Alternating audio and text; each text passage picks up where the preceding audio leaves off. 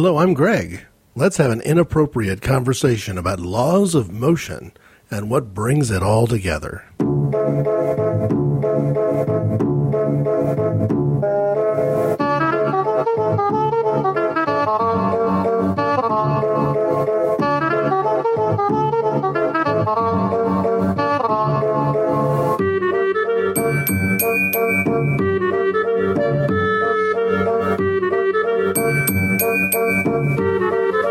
I want to hit the idea of the arts again, this time focusing primarily on poetry, but I want to bring the arts and the sciences just a little bit closer together. I want to talk a little bit about the things that we know and the things that as a human race we're continually learning, and how that scientific knowledge informs the arts. But before I do, I want to begin this episode right off with The Different Drummer.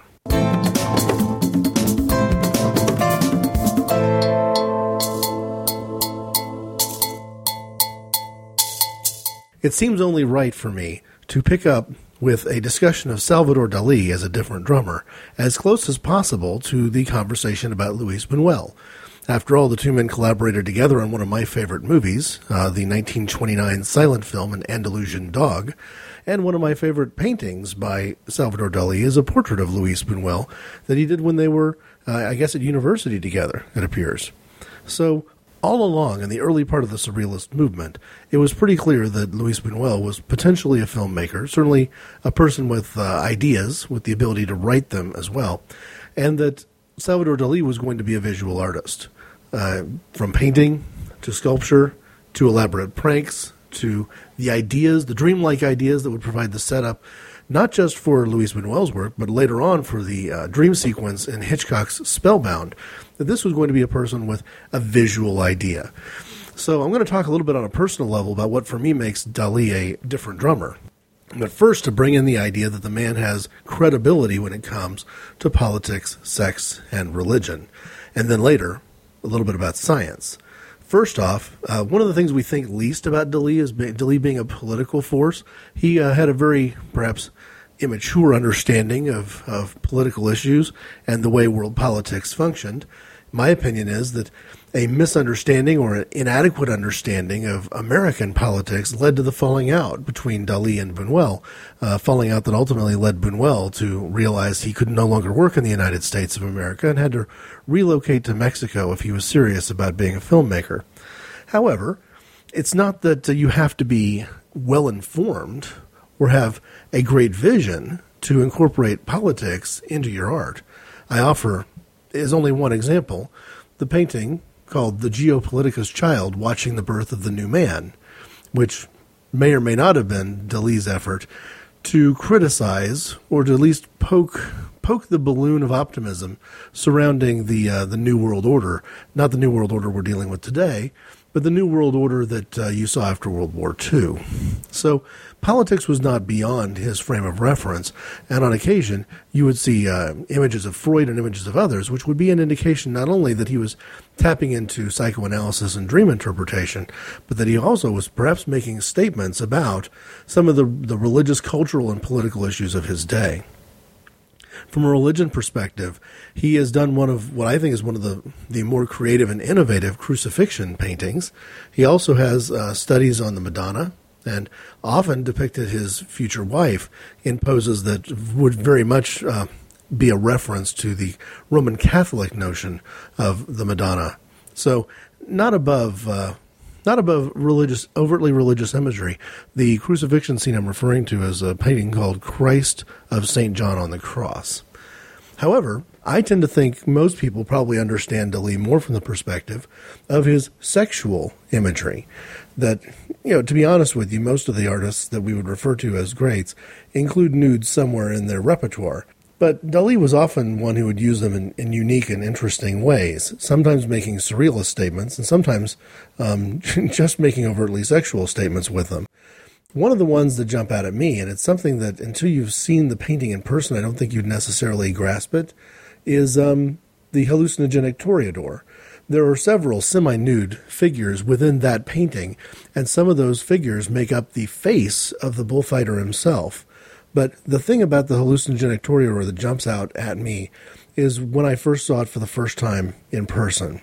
If you're living in the United States of America, in fact, if you're an American who's planning to visit Disney World or has, for any other reason, a sporting event or a conference, a reason to be in the Tampa Bay or St. Petersburg area, you have the opportunity to see actual Dalí paintings in person.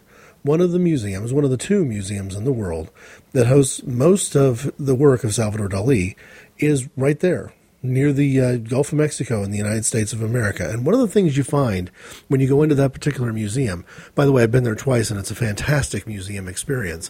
One of the things you find is you turn a corner near the end of what you might take as the tourist flow, the direction you would go through if you kind of followed the gallery as it's laid out, is that the paintings for the Discovery of America and the Hallucinogenic Toreador, those two in particular, are gigantic. They were more than one story high. It wasn't simply that he had a canvas that was as big as the room that he was in. He had a canvas that was bigger than one floor of his home. And to see that kind of detail in a painting that big in person on the actual canvas, on which it was painted, is a breathtaking thing to see. And what you see in the detail of the painting in person is so much greater than any photograph could ever try to reproduce. Even if you saw a documentary about Salvador Dalí and you saw Dalí's work on a huge IMAX screen, I don't believe that there's any substitute for seeing the real thing. The last time we went there, we saw his portrait of Lincoln, which again, from my mind, you've got to see the painting in person, and you've got to see the painting in person in an enormous room, or at least a very large setting, so you can get not just close enough to it, but sufficiently far away from it that you can see both the parallel images that Dalí was creating. In one case, he's creating a picture of his wife staring through a window of an elaborately tiled room, and from the other perspective, it is what we might consider to be one of the classic photographs of Abraham Lincoln. It's simply amazing. And although you can recreate that effect by doing a lot of squinting or by covering part of your eyes or by looking at a book from a great distance, there's nothing quite like the real thing. So, did I become very impressed with Dalí's work and decide to make him a different drummer because I visited the museum? No. Truthfully, I was already impressed by his work, and it was that impression that led me to go to the museum. I have a couple of paintings on my wall, and clearly, although I didn't mention a great painter in the show about Art and the Strange Bedfellows, I mainly focused on photography when it came to what we would call, the two-dimensional visual arts. I did refer to a painting of Christ last time. This time what I'm looking at are two paintings from Dalí, prints, reproductions. One of them is The Persistence of Memory, perhaps most famously known for the melting clocks creating a landscape and ants in the foreground kind of crawling over the front of a pocket watch. And the other one, The Disintegration of the Persistence of Memory. These two pieces. In this case, it's virtually the same landscape, but the landscape is having somewhat of a cubist disintegration in the foreground, and in the background you can see some dead fish and some trees that have become segmented and yet still maintaining their stature. To me, these two paintings give a view of concepts of time, which we're going to come to on a future show in terms of my relationship with time. But because I have such a unique relationship with time, I really have a great affection for both the persistence and the disintegration. These paintings speak to me, despite the fact that they're not necessarily telling what we might consider to be an overt story. A lot of paintings that you see, you can almost walk right into them. Not the paintings of Salvador Dalí. These are paintings that there's an emotional distance there because the images tend to be so surreal, tend to be so abstract. Some of them filled with what we might even call elements of Dadaist humor. But beyond any doubt, Salvador Dalí made paintings that he intended to generate a response. He wanted people to think. He would not have been the least bit happy if people walking in a gallery filled with his art went from one painting to the other, saying nothing more profound than, wow, that was really beautiful. Instead, I think he would quite like the experience that people get in the museums, both in Europe and in America, displaying his work, where people would come away from one room to the other, one painting to the other, saying, I don't understand what he's doing here, or I don't understand why he did that, or even at times, I don't understand how he did that. In the case of his portrait of Lincoln, it's definitely a matter of me not fully understanding how he did that. I stop well short of calling Dalí any sort of genius. From the perspective of painting, He's unquestionably a gifted artist. Even if you see his works and find them to be totally unpalatable, there's absolutely no question that there's talent there. Incredible talent. But I would defer the concept of genius toward the ideas that he picked up from other people and chose to leverage or depict in his paintings. People with challenging ideas like Sigmund Freud, and people with challenging ideas about time and the nature of time. It is in these aspects where it's not inappropriate to mention Salvador Dali as a different drummer, especially if the focus of the topic is art, and art from somebody who at least wanted to engage the science of his time, the best science available, whether that be dreams, the interpretation of dreams, the psychology or the psychopathology of man, or whether it be to simply raise questions about memory and how memory works. Salvador Dali is our different drummer for this week.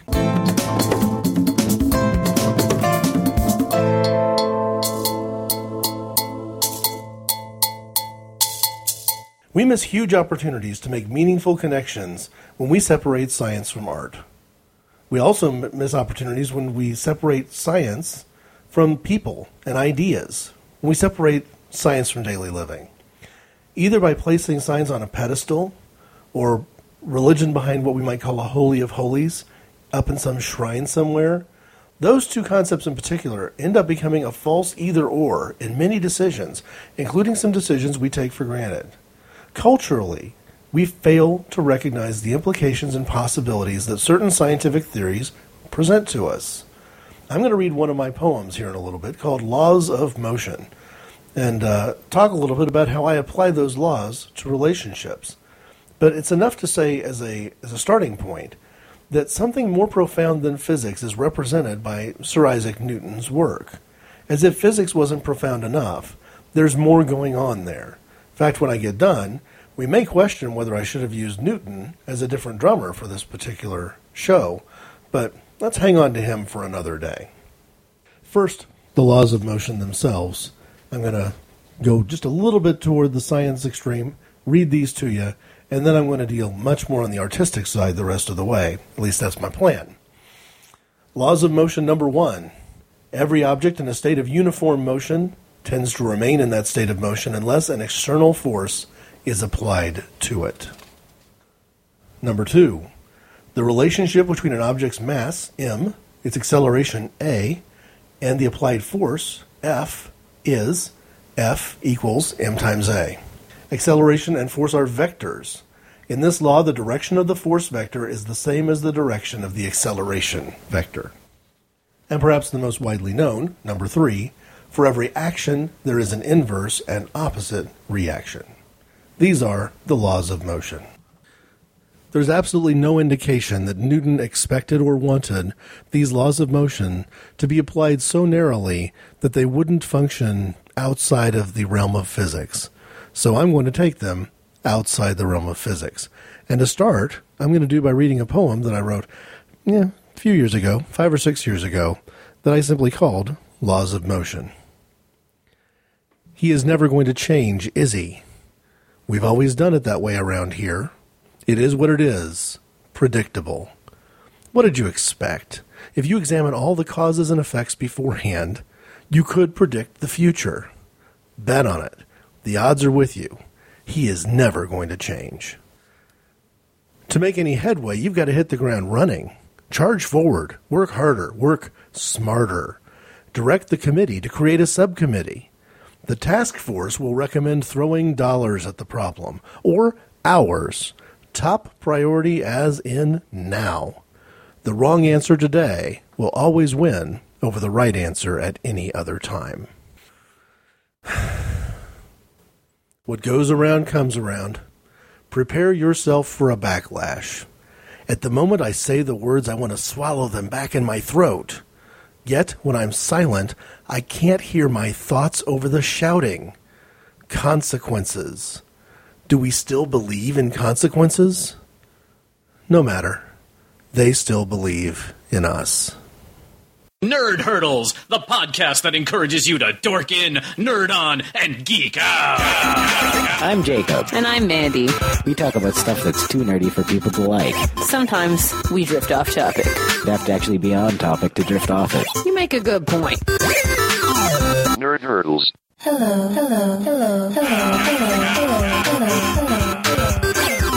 Pollyanna Cowgirl Records podcast. It's music.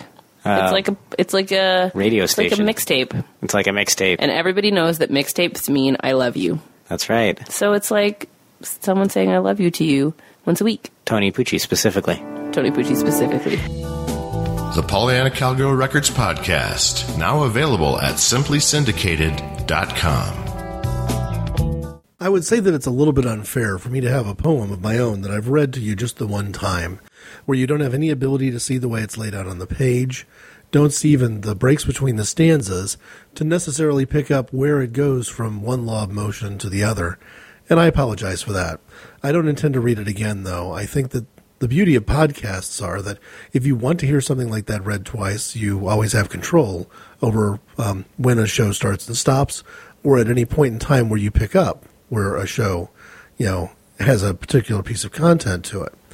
What I will do, however, is talk just a little bit about the three stanzas and the fact that the three stanzas are intentionally divided up into laws of motion.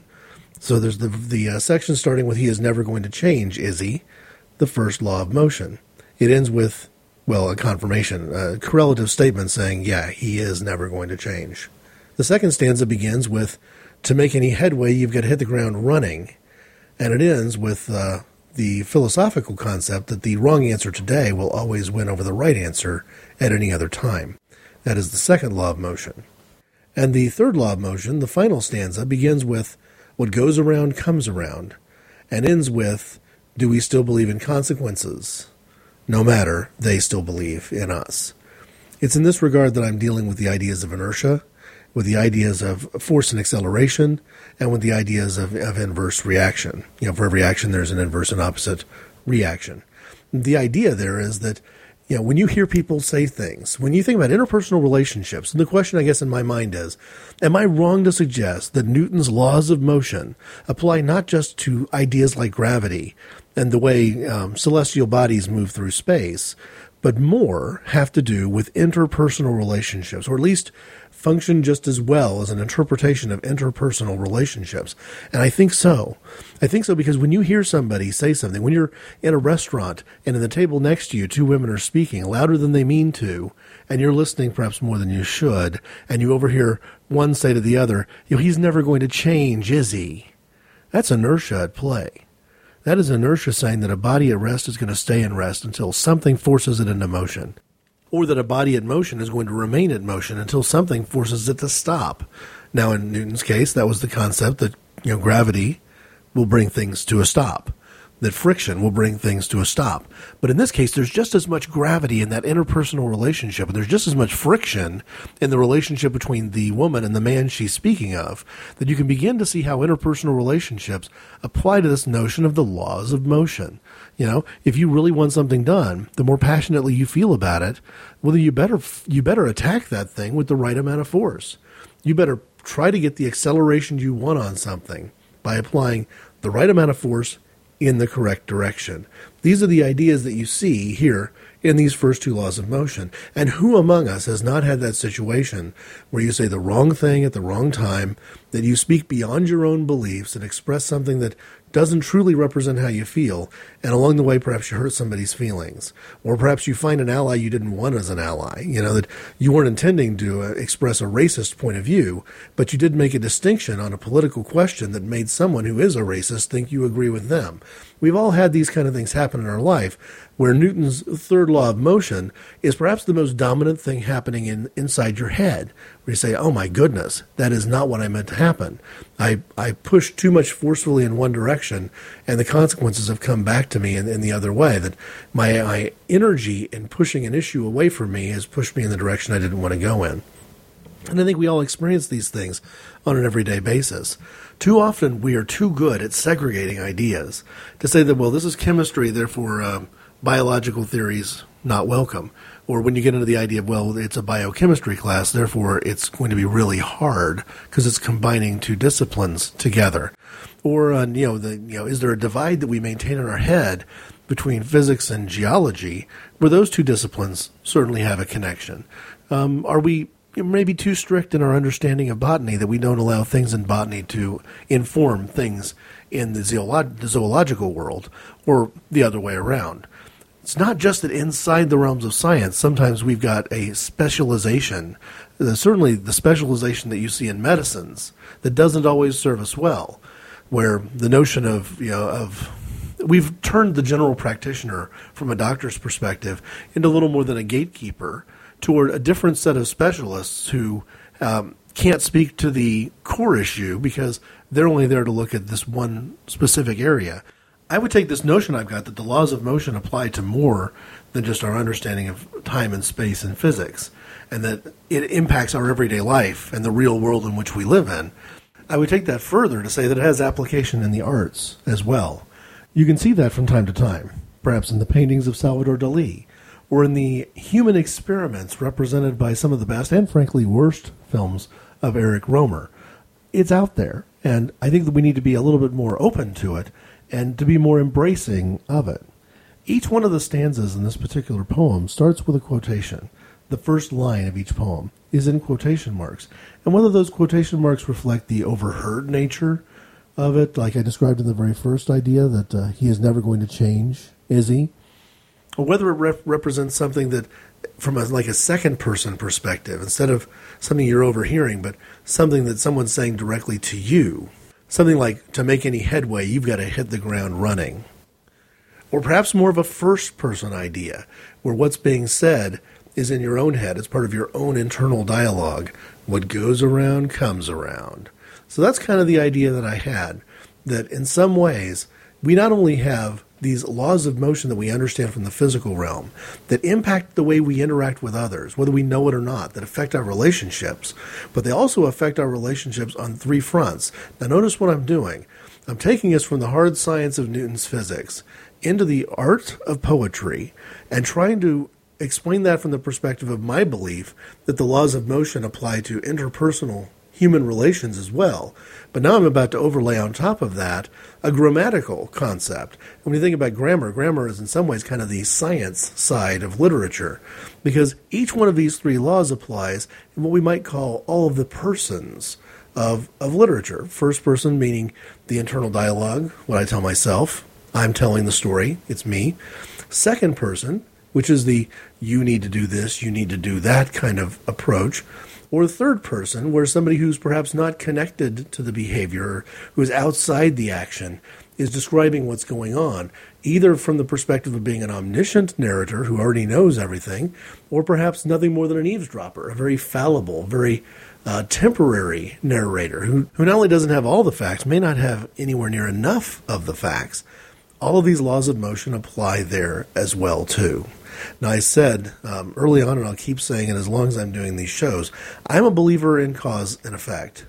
And part of the reason that I'm a believer in cause and effect is that I think that that concept applies equally, whether you're dealing with ideas of science or religion or politics or family life or the way you do your job at work or the way you interact with others. These laws of motion apply as well. And as someone who has very recently made some strong statements of faith, let me end this concept with one more statement of faith from the laws of motion. I still believe in consequences. I believe in consequences because denying their existence doesn't deny their impact. Hi there, this is Stu Perry saying check out $10 Fist on musicalmousemat.com. How can you turn down a band that were dubbed murderers of music?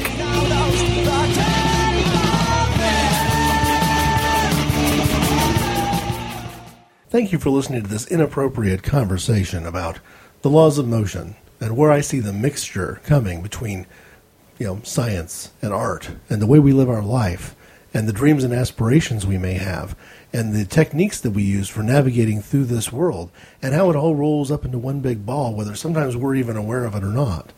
If you've got some ideas or thoughts you'd like to push into this conversation.